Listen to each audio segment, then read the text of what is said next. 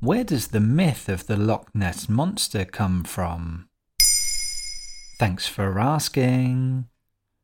Affectionately known as Nessie, the mythical Loch Ness Monster has been a source of fascination and terror for centuries. Many sightings have been reported over the years, but to date no conclusive evidence of the monster's existence has ever been unearthed. Still, there are many believers out there. In late August 2023, the largest Nessie hunt in 50 years took place, organised by the local Loch Ness Exploration Research Group and bringing together nearly 200 people from places as far afield as Australia, Japan and the USA. 1500 years after the legend was first reported, the goal remains the same: to prove Nessie's existence. When was the first reported sighting?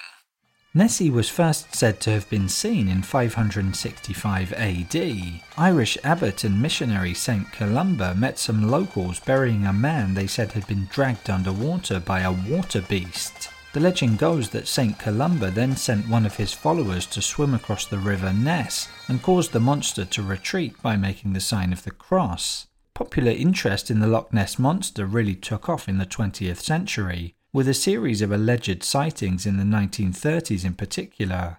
In 1934, the Daily Mail published a black and white photograph taken by Robert Kenneth Wilson, showing a dark shape with a huge neck emerging from the waves. However, 60 years later it emerged that the photograph was a hoax. The supposed Loch Ness Monster in the picture was actually a toy submarine, with a plastic wood head and neck added on top. Why are people still searching for Nessie to this day?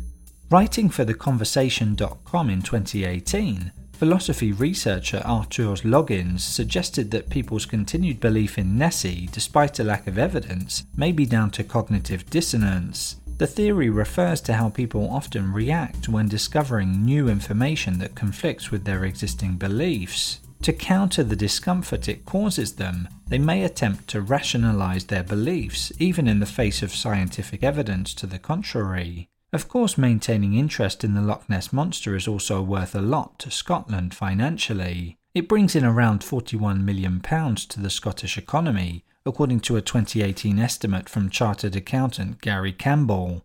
Is there any possibility the monster could exist?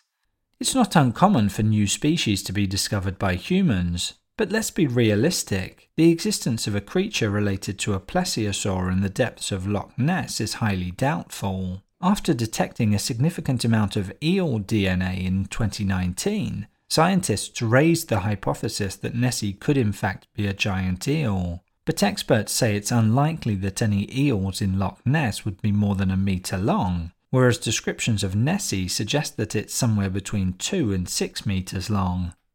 There you have it. Now you know where the myth of the Loch Ness Monster comes from. In under 3 minutes, we answer your questions and help you understand the true meaning behind the trends, concepts and acronyms that are making headlines. Listen along and you will really know for sure.